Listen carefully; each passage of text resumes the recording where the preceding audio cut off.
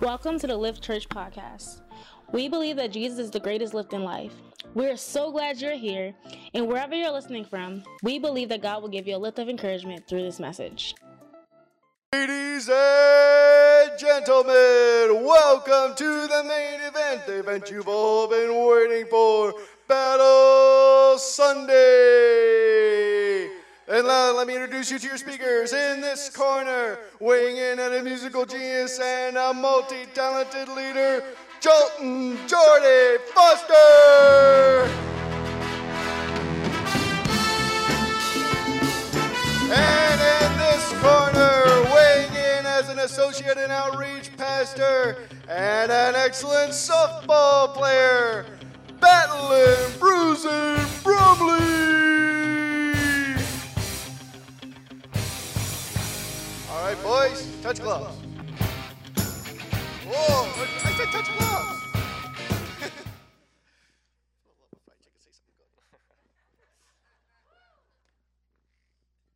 Good morning. How are y'all this morning? Come on, welcome to Battle Sunday. We like to have fun here at Lift Church. Come on, we just like to do things a little bit different. And so obviously we aren't going to be boxing today. There we go.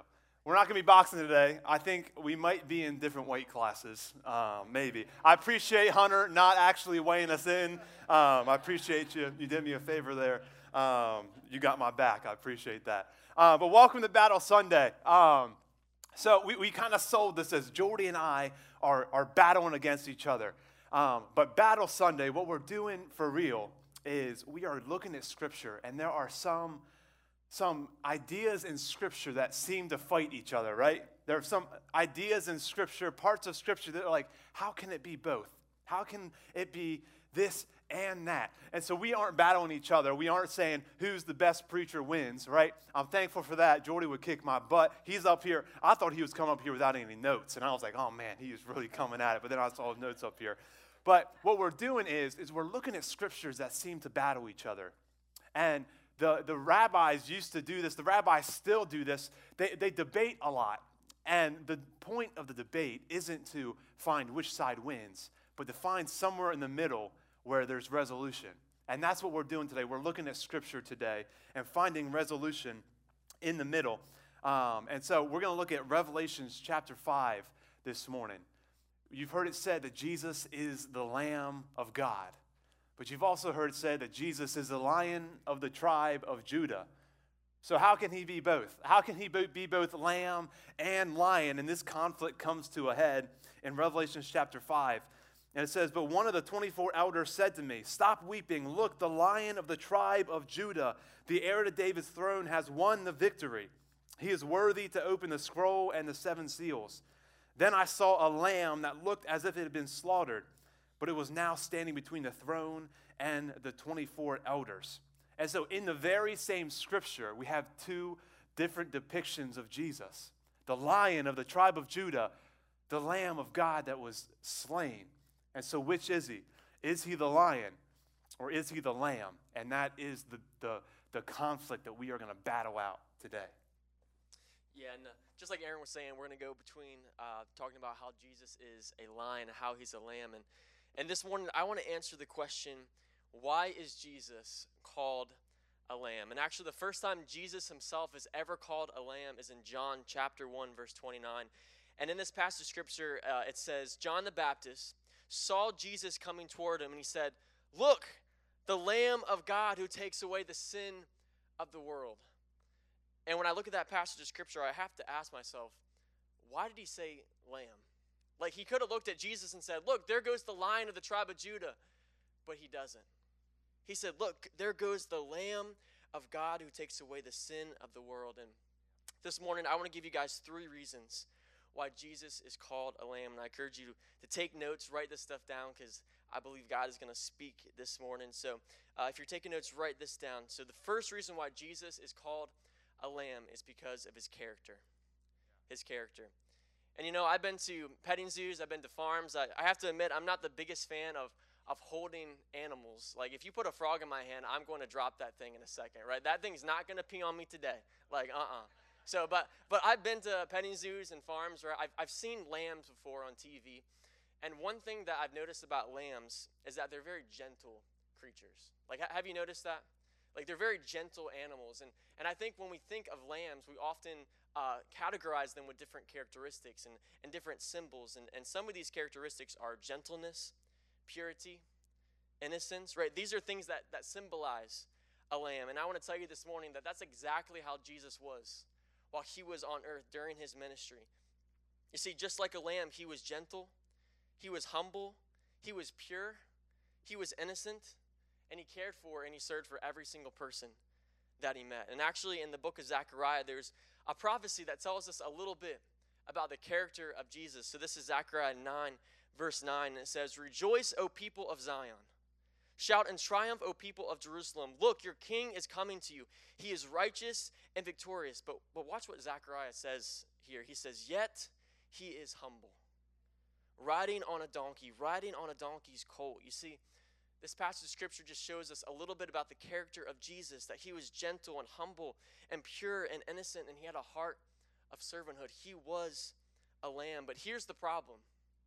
Jesus' character went against his culture and all of his traditions. You see, during that time where Jesus lived, he lived during a super prideful culture where everyone was after their own interests and they barely thought about the interests of others. You see, it was people's main goal in life to gain honor for themselves and have a higher social status than their neighbor. It was so prideful. It was all about me. It was all about I. It was, how can you help me? How can you serve me? What can you do for me? But the thing is, when Jesus came on earth and he had this specific type of character, he flipped his culture upside down.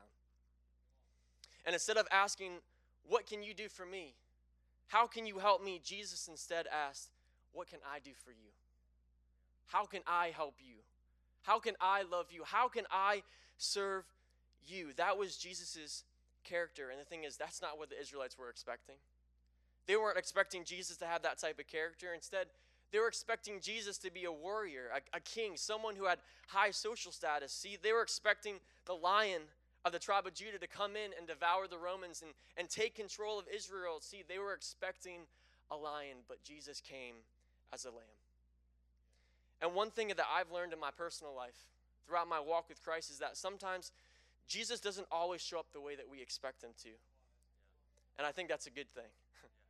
The Bible says that his ways are higher than our ways. His thoughts are higher than our thoughts. And you see, the Israelites, they were expecting Jesus to come in and build an earthly kingdom, but Jesus came to build a heavenly kingdom. They were expecting Jesus to wage war, but Jesus loved instead. They were expecting Jesus to crush the Romans, but instead Jesus healed a Roman centurion slave.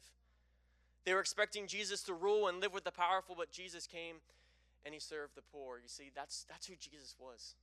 That was Jesus' character. And I think for us as fellow believers, as fellow Christians, I think we should have the same character as Jesus did.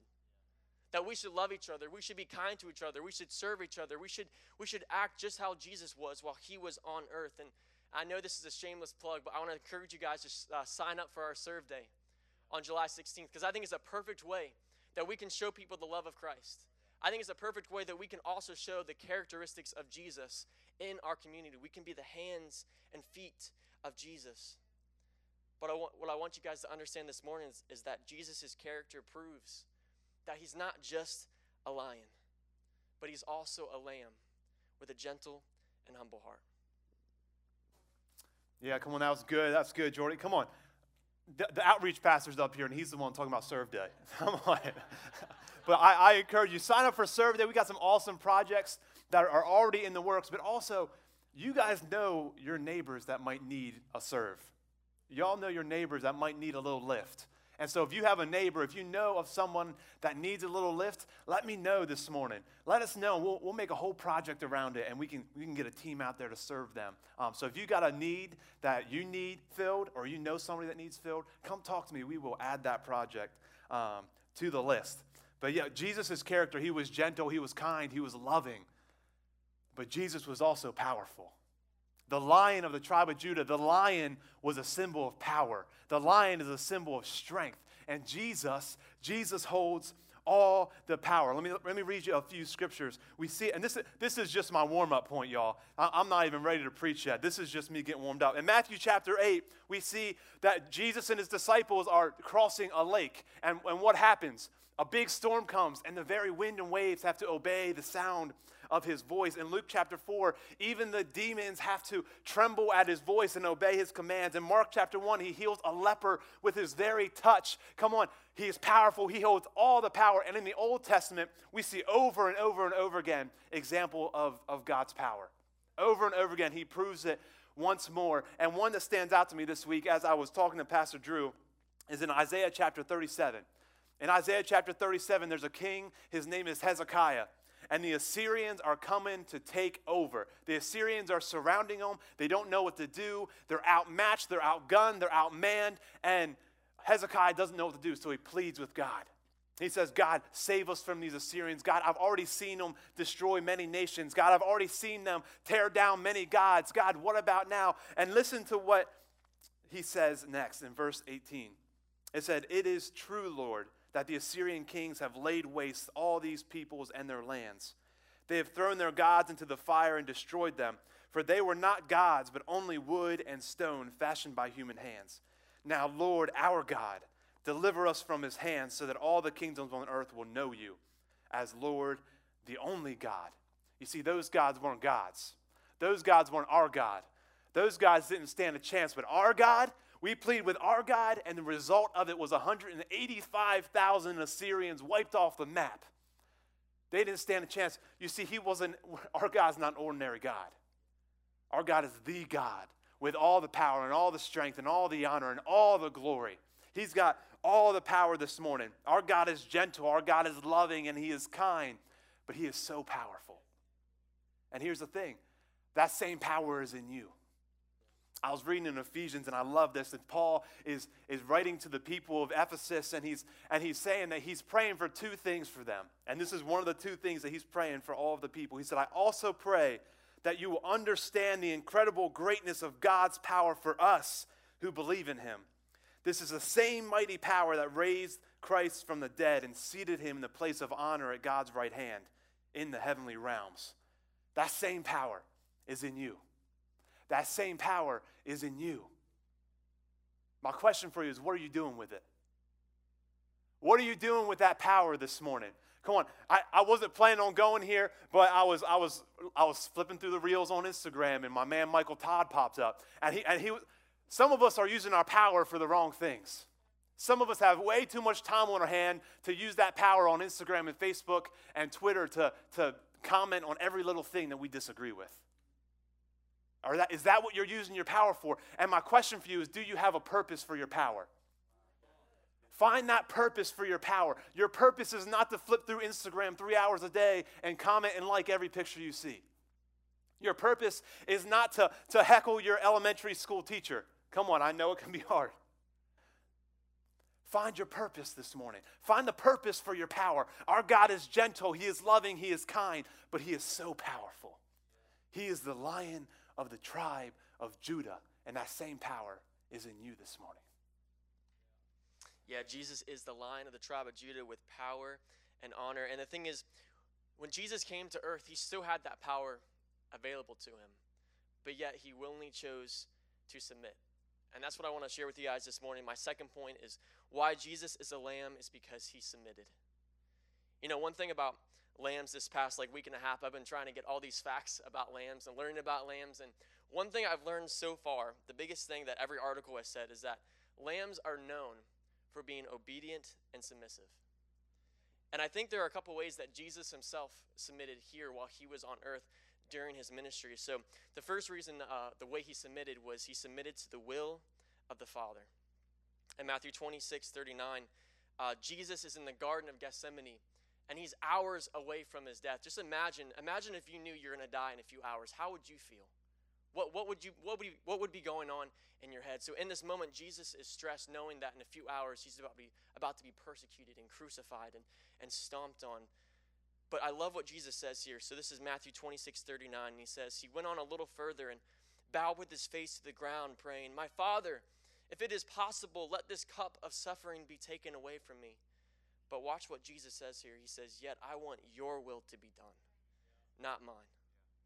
And if you just put yourself in Jesus' shoes, you can just feel the stress that he's going through. Even the Bible tells us that Jesus started to sweat drops of blood, which is actually a rare medical condition that only happens when you're under extreme cases of stress and anxiety. Like Jesus was feeling so much stress in this moment, and he even asked God, is there another way? Like, is there another way that humanity can be saved? But the thing that sticks out to me with Jesus is that it doesn't matter what he was thinking. It didn't matter what he was feeling. But he said, Father, I want your will to be done, not mine. And how many of us can say that in our own lives? Where it doesn't matter what we're going through, it doesn't matter what we're feeling, it doesn't matter what we're thinking, but we can wholeheartedly say with a whole heart, Father, I want your will to be done and not mine. Come on, just like Pastor Drew was preaching about last week about his will and not our will. You see, Jesus is a symbol of a lamb because he wholeheartedly submitted and was obedient to the Father's will. Another way that Jesus submitted while he was here on earth is that he submitted himself to the persecution, torture, and death. Isaiah 53:7 says, he was oppressed and treated harshly, yet he never said a word. He was led like a lamb to the slaughter. And as a sheep is silent before the shears, he did not open his mouth. You know, the amazing thing about Jesus is that while he was being accused, beaten, whipped, mocked, persecuted, he didn't defend himself. He didn't resist. He didn't fight back. And the thing is, that's crazy to me because, like, I know I don't pack much, but I'll tell you what, I'll pack a punch. You know what I'm saying? Like, I'm gonna fight back. If someone's accusing me, I'm gonna like fight for my freedom. I'm gonna fight for my innocence. That's what I would do. I think that's what we would all do. And the thing is, Jesus could have resisted. He could have defended himself. Actually, when Jesus was arrested, he even said, I could call down legions of angels right now for protection. But he didn't. And while Jesus was on trial, Pontius Pilate even asked him, aren't you going to defend yourself? Like, aren't you going to say something? Aren't you going to fight for your freedom? But here's what I want you guys to get this morning is that Jesus stayed silent for you. He didn't fight back for you. He didn't resist for you, but he submitted himself to the pain and the persecution so that you could have life and life to the full. You see, just like a lamb that stays silent when it's being led to the slaughter, so too was Jesus when he was being led to the cross. Yeah, come on. That's so good. That is so good. Jesus submitted. Jesus submitted and he served rather than be served. My second point, why is Jesus a lion? It's because he submitted, but he also reigns. He also reigns above everything. And to illustrate this point, we got to go all the way back to Genesis chapter 49. In Genesis chapter 49, there's a guy named Jacob. Jacob is one of the founders of our faith, and he had 12 sons, and one of those 12 sons was named Judah. All right, you see where I'm going here? And in Genesis chapter 49, it says, Judah, your brothers will praise you. Jacob is blessing his sons here. He goes through every one of his sons, and this is what he says to Judah. Your brothers will praise you. Your hand will be on the neck of your enemies. Your father's sons will bow down to you. You are a lion's cub, Judah. You return from your prey, my son. Like a lion, he crouches and lies down. Like a lioness, who dares to rouse him? The scepter will not depart from Judah, nor the ruler's staff from between his feet, until he to whom it belongs shall come, the one whom all nations will honor. This is where it originates, right here. The lion of the tribe of Judah. You see Jacob here calling his son Judah a lion's cub, a lion returning from his prey, a lioness who dares to rouse the lioness. But then it continues and it says that the ruler's staff will not depart from Judah, that the scepter will not depart from Judah. After this moment, after this blessing, guess what Judah took as the symbol of his house? A lion. He took a lion as a symbol of his house. And if you could name one king of Israel, who would you name? David, right? I thought someone was going to try like a Rehoboam and you're just showing off. But David, right? We think of David, the king of Israel. Guess what tribe David came from? Judah. David had a son. His name was Solomon. Guess what tribe he came from? Judah. And then here comes Rehoboam. Guess what tribe Rehoboam came from? Judah. Judah was the line of kings.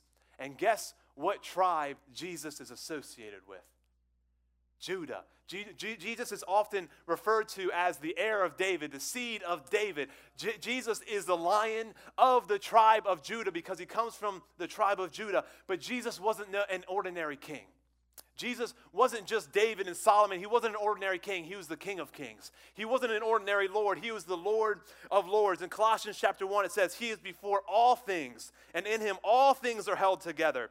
In John chapter 1, it says, God created everything through him, and nothing was created except through him. In 1 Peter chapter 3, it says, he is seated in the place of honor next to God, and all the angels and authorities and powers accept his authority. Come on, Jesus isn't just an ordinary king. He is the King of Kings. He is the Lord of Lords. He is the Alpha. He is the Omega, the beginning of the end. He is the Lion of the tribe of Judah. The lion doesn't just describe or represent Jesus. Jesus is the Lion of the tribe of Judah because he reigns.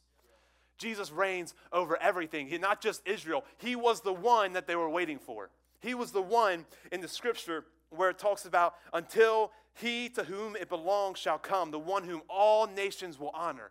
That's Jesus. Jesus reigns above everything. But why does this matter? Why does this matter that he's called the Lion of Judah? He reigns over everything, and that includes you. And my question for you this morning is does he reign in your life? You know, Jesus isn't just an ordinary king. He's the King of Kings. Jesus doesn't rule halfway. Jesus doesn't reign half the time. Jesus wants all of you. In exchange for all of you, you get all of him. That's a pretty uneven trade, if you ask me. We get the better end of the deal. If you give yourself to him fully, he's going to give himself fully. Are you allowing him to reign in your life? But here's the thing about Jesus is he's a gentle, kind ruler. He wants to be invited in. He wants you to say yes to him this morning. And so will you say yes to him this morning and let him reign in your life today and reign in your life tomorrow and reign in your life in all the days after that? Jesus reigns. He is the Lion of the tribe of Judah because he reigns. Yeah, Jesus reigns. And I was thinking about this earlier. What do you guys think of a king who reigns, right? You think of authority. You think of a power and glory. Like someone up here and everyone else is down here, right? That's what I think when I think of a king who reigns. But the awesome thing about Jesus is that he was in the high place and he chose to come down to earth. He chose to leave that place. And while he was here on earth, he was sacrificed. And that's my third and final point this morning. Jesus is a lamb because he was sacrificed. And you know, in ancient Israel, whenever someone would talk about a lamb or mention a lamb, they would always think of a sacrifice. You see, during that time, lambs were often used as sacrifices to atone for people's sin. And actually, one of the most important sacrifices in Israel is this sacrifice where they sacrifice a lamb during Passover. And the first time the Israelites actually ever did Passover, ever had a Passover, was when they were in slavery in Egypt. And if you read the book of Exodus, you'll see that the Israelites are in bondage, they're in slavery, they're being persecuted, and they're being stomped on by the Egyptians. But during that time, God was sending plagues on the Egyptians, telling them, let my people go. And if you look at the list of the plagues, the very last plague that God sends on the Egyptians is the plague of death. But here's the thing about this last plague. Death was coming for the Egyptians, and it was coming for the Israelites. Like no one could be saved from this plague. No one could hide from this plague. But for the Israelites to be saved, God told them to take an innocent, a pure, and a perfect lamb and sacrifice it. And when they sacrificed this perfect, innocent, and pure lamb, they took the blood of the lamb and they covered their doorposts. And because they were covered by the blood of the lamb, death passed over them. And death didn't just pass over them, but it was actually the very next day. The Israelites were free from bondage and they were free from slavery. And I was thinking about this. That Passover story is literally a perfect picture of Jesus saving humanity. See, I don't think it's a coincidence that Jesus was crucified the week of Passover. And just like the Israelites, I believe all of us, all of humanity, we are in bondage and we are in slavery. And it might not be with literal shackles, it might not be with literal whips, and chains, but we are enslaved to something called sin. And the Bible tells us in Romans 6:23 that because we sin, because it's a part of our lives, we deserve death. It says, for the wages of sin is death. It is part of us, whether we like it or not. Death and enslavement is in our lives. But here's what I want you guys to get this morning. If you're taking notes, I want you to write this down. Just how the Israelites were saved by a sacrificed lamb, so too we can be saved by our sacrificed Lord. I want to say that one more time. Just how the Israelites were saved by a sacrificed lamb, so too we can be saved by our sacrificed Lord. You see, Jesus, or just like a perfect lamb that was sacrificed, Jesus was the perfect lamb that was slain so that we could be free from bondage and we can be free from death. And just like the Israelites who covered their house by the blood of the lamb, so too when we accept Jesus as our Savior, so too when we accept Jesus as our Lord, we are symbolically covered by the blood of the Lamb so that death must pass over us. No longer sin has control in our lives. No longer does death have a sting. When we are covered by the blood of Jesus, we are free. 1 Corinthians 5:7 says, Christ, our Passover lamb, has been sacrificed for us. And I want to tell you this morning that Jesus' blood is strong enough. His blood is stronger than death. His blood is stronger than bondage. His blood is stronger than that drug addiction. His blood is stronger than that porn addiction. His blood is stronger than sin. It doesn't matter what you did 15 years ago. It doesn't matter what you did last night. His blood is strong enough. And when you are covered by the blood of Jesus, you are free. And just as a lamb that doesn't deserve to be sacrificed, so too Jesus didn't deserve to be crucified. But he chose death. He willingly chose death because he loves you. The one who has all the power, the one who reigns, willingly chose to die for you. And if you get anything out of today, if you completely forget everything I just said, I want you to get this moment here. Man, Jesus loves you so much. Can it be that there's a God who has a love so great that he chose his son to die for us? And the answer is yes. Jesus was the lamb that was sacrificed. He was the perfect lamb that was sacrificed so that we could be free from bondage and death. Yeah, come on. Jesus was sacrificed, and with his death, with his sacrifice, he conquered sin. But we know that 3 days later, that's not the end of the story, right? Jesus, 3 days later, rises. And my third point, why is Jesus the Lion of the tribe of Judah? It's because he triumphs. It's because he triumphs. Jesus died conquering sin, and he rose conquering death. You see, Jesus died a lamb, but he rose a lion, right? And that's still not the end of the story. But his death conquered sin, and his resurrection, he conquered death. In 1 Corinthians 15, it says, death is swallowed up in victory. It says, "O death, where is your victory? O death, where is your sting? For sin is the sting that results in death, but thank God, he gives us victory over sin and death through our Lord Jesus Christ." Come on. The story didn't end with his sacrifice because he rose. And I think as Jesus came out of that tomb, I think the media team's got a video for me. This is how I imagine Jesus coming out of that tomb triumphantly.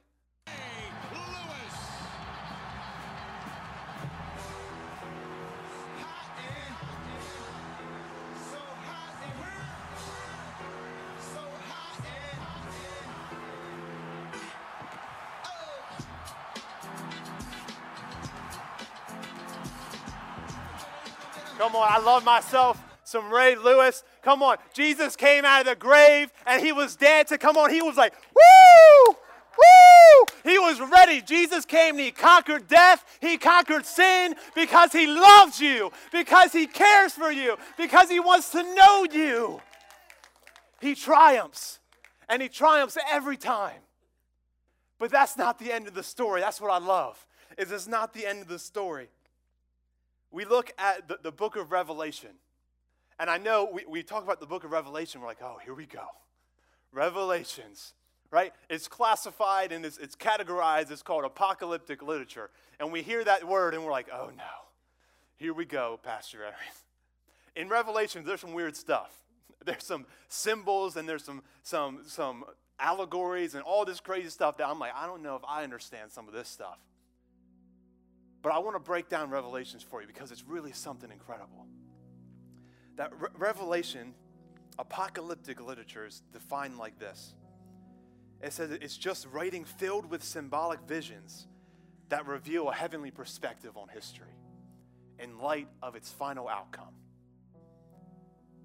It's just, the writer was John, and John is getting these visions, and all it is symbols that shed light on the rest of history that gives us a heavenly perspective. You know, it's like you're watching a movie or you're reading a book, but you already know the ending, right? The main character gets in a conflict. The characters that you know are at the end of the story are in a tough situation, but you already know they're going to win. You know the end of the story. And so when you're watching the movie, you don't have to worry. When you're reading the book, you don't have to wonder because you know the end of the story. And in the same way, Revelations reveals the end of the story. Revelation gives us a heavenly perspective on our history now. And Revelations really isn't as scary as it would seem with all these weird symbols. But the Lion of the tribe of Judah comes back. We know that Jesus dies and he rises again and he ascends into heaven, but that's not the end of the story. The Lion of the tribe of Judah is returning. And this time he's returning as a lion. This time he's returning to I like to say, he's coming back to kick butt and take names. And he reveals the end of the story in Revelation chapter 20. John has a vision of a great battle. And this is where it gets a little weird. There's some symbols. There's some things that represent things to come. And what's representing evil here is two giant serpent beasts, right? And it's real weird when you're reading it. But all it does is it represents evil. And evil is coming, and these beasts, they gather an army of evil, and they're surrounding God's people. And it seems like all hope is lost. And then this is what it says in Revelation chapter 20. It says, and I saw them as they went up on the broad plain of the earth and surrounded God's people and the beloved city. It says, but fire from heaven came down on the attacking armies and consumed them. Jesus is coming back, and he's going to triumph. That all the powers of evil, they're great, and they're strong, and they're powerful, but they're no match for the Lion of the tribe of Judah. That the Lion of the tribe of Judah is coming back, and with his death, he conquered sin. With his resurrection, he conquered death. And he's coming back again to finish it off. He's coming back again to deal with evil once and for all. You see, we know the end of the story. We know what's going to happen. And because of that, we can live with a heavenly perspective now. We know he triumphs. And so we can live with hope now. We know he triumphs, so we can live with joy now. We know he triumphs, and so we can live with power now. We know the end of the story. Jesus has never lost a battle. He's never going to lose a battle. He's not going to start with you. And so this morning, I want you to know the end of the story. And I want you to walk around with a little bit more confidence. I want you to get a little swagger to your walk because you know my God is triumphing, so I can triumph now. You know that my God will triumph. I know it looks bleak right now. I know that I might not have a lot of hope right now, but I know the end of the story. And I know there's hope. And I know that Jesus always triumphs. And so we go back to Revelation chapter 5. Is he a lion or is he a lamb? It's another one of these weird symbolic visions that John is having. But one of the 24 elders said to me, stop weeping. Look, the Lion of the tribe of Judah, the heir to David's throne, he is worthy to open the scroll and the 7 seals. Then I saw a lamb that looked as if it had been slain. You see, in this moment, what John is hearing is, behold, the Lion of the tribe of Judah. He is worthy. But what he turns and what he sees is the Lamb of God who is slain for your sins. Is he a lion or is he a lamb? You see, the Lion of the tribe of Judah is the Lamb of God. The Lamb of God is the Lion of the tribe of Judah. You know, in the book of Revelations, when we hear the triumphant Lion of Judah coming back and kicking butt and taking names, always John turns and he sees the Lamb that was slain. They were expecting a lion. They got a lamb. But he's still a lion. He is still powerful. He still reigns. He still triumphs. So is he a lion or a lamb? These things that come together, that seem like opposite, that seem like they contradict each other, come together in perfect harmony in the perfectly unique person of Jesus Christ. It's hard to fathom when you take the two sides, and I struggled a little bit fighting the two sides, but he's perfectly both. The all-powerful Savior who holds all the power in the universe, choosing to be loving, gentle, and kind, and meek. The God who reigns above all chooses to submit and serve rather than be served. And Jesus, who could easily triumph through military or political power, chooses to triumph through sacrifice for you. And my question this morning is, do you know him? Do you know him? Do you know the Lion and the Lamb? Where does your perspective need to change on Jesus this morning? Do you know him this morning? I feel like Jesus is asking this morning, do you know me? And this morning I feel that there are some people in this room that feel like you're far from God. I feel like I don't know if I really do know him. And this morning I feel like he's asking you, come know me, because I want to know you. And this morning, in a few minutes, with every head bowed and every eye closed, I want to give you a chance to say, I want to know him. In a few moments, I'm going to ask you to raise your hand. I'm not going to call you up. I'm not going to ask you to stand up. Jesus said, if you acknowledge me in front of others, I will acknowledge you in front of the Father. And so with every head bowed, every eye closed, earlier, Jordy read Romans chapter 8, said, for the wages of sin is death. But there's a second part of that scripture. It says, for the wages of sin is death, but the free gift of God is eternal life through Jesus Christ. It's a free gift this morning. He's just saying, I want to know you if you want to know me. I got a free gift waiting for you. I want to know you. If you give me, all of you, I'm going to give you all of me.